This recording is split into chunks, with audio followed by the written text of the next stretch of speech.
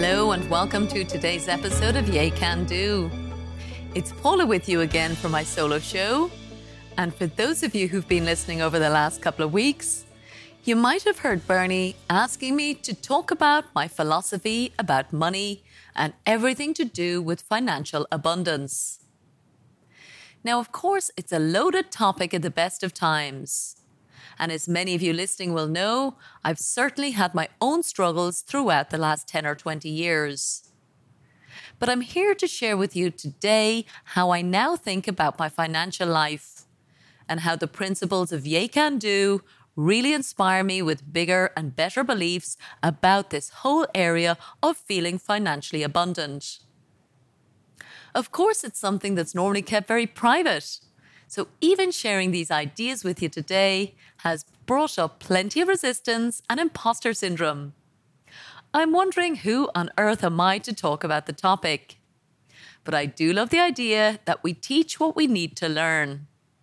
So I'm seeing this episode today actually as an opportunity for me to reflect and remind myself of some of the key principles I believe around this whole area. So my first and most fundamental belief is that what we focus on increases. I believe the universe is made up of pure potential, an energy which creates reality in direct response to our dominant thoughts, attention, and emotions. And of course, the physical actions that we take in the world as a result of those mental and emotional energies. It's a big topic. We've all heard about the law of attraction. And for me, it was made most clear at a time I was already worried about money in a job that I felt very vulnerable in back in 2006 and 2007. I worked for a badly funded technology startup company, so our salaries were not being paid on time. As a result, before I went to bed every night, I would check my tiny bank balance and wonder and worry whether I could pay my bills. I would go to sleep in a state of anxiety and then wake up in a state of dread. So, as you can imagine, the days in between weren't exactly fun. Eventually, I changed jobs in order to escape that feeling of vulnerability. But I hadn't changed anything internally. So unfortunately, things first went from bad to worse. I was made redundant, and then I had no salary, not even a late one. It was then I really let this sink in. It was then I realized just how much energy, attention, and focus I had been placing on my lack of money. It truly was creating my reality. So I decided I had to dramatically change and do the exact opposite if I wanted to experience the exact opposite. Many of you have heard that story before, but to this day, I'm blown away by the power of replacing those limiting beliefs about money with abundant ones, using the power of a daily practice of silence, intention, and affirmations, which I'll talk about again later. So this is my foundational philosophy, that what you focus on increases. And of course, we all need to think about balancing our budget. But it's essential to do that from a place of possibility and trust, and realize when our dominant thoughts are filled with worry or a feeling of lack. And I do know it's counterintuitive, particularly when we're not feeling currently in a state of abundance. Our brains become focused on survival. So every threat, whether it's physical or financial, or whether it's real or imagined, do trigger a state of anxiety. Sometimes we're not even conscious of it. And in fact, I think the biggest challenge is when this becomes our default subconscious state. So again, towards the end, I'll talk about some ways to overcome this if you believe it's something that you're struggling with. My second principle of financial abundance is the power of expectation. Our expectations are also a result of our beliefs. And I believe we live our lives with the set point in our mind of how much money we deserve and how much abundance we experience.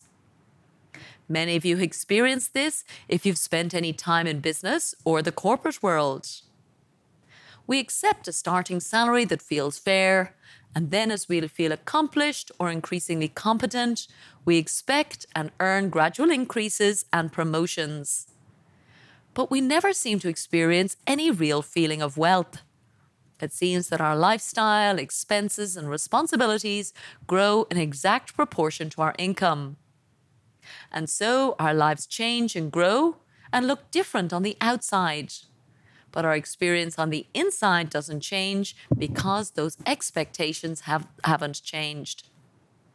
So this set point of how abundant we feel is exactly what we need to focus on. For example, if you think about many high-profile business owners and entrepreneurs, what you'll notice is that their expectations are dramatically greater. They think big, they expect more, and therefore they attract more. And I have to say, it has proven to be remarkably true for me. After many years as an employee, with gradual increases in my salary, I did finally decide to become self-employed and to dramatically change that experience that I talked about. And I don't just mean the amount of earning. I mean, I really wanted to change the experience of earning effortlessly, working flexibly from anywhere in the world, at whatever time of day of the week I chose. And of course, feeling like I am being of service.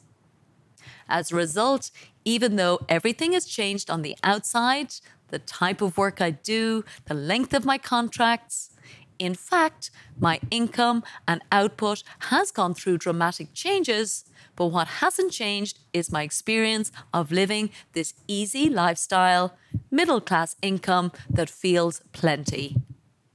So what has remained identical year in and year out is that fixed set point that I mentioned earlier, and now has become what I truly feel like I'm worth. So again, my set point and my beliefs are creating my reality. My third principle of financial abundance is to treat others as I would like to be treated. This is also known as the idea that you must be the change that you wish to see in the world. Life does reflect back to us what we give out. So this for me means that anyone who works for me, I pay them quickly and joyfully for their time and service. I had some clients in the past who really paid me slowly. So now I am much more explicit about my expectations and my payment terms that I expect, and of course that I also honor with my own suppliers. Now I have one particular client who pays us so quickly and so easily, usually within about 3 days of me sending the invoice, even though I've given them 30 days of terms. As you can imagine, they get even more exceptional attention from me on anything they need. And I love that idea that there's a real win-win feeling of working with them. They don't wait till the last minute to pay the bill. It's also something I remember noticing during the pandemic.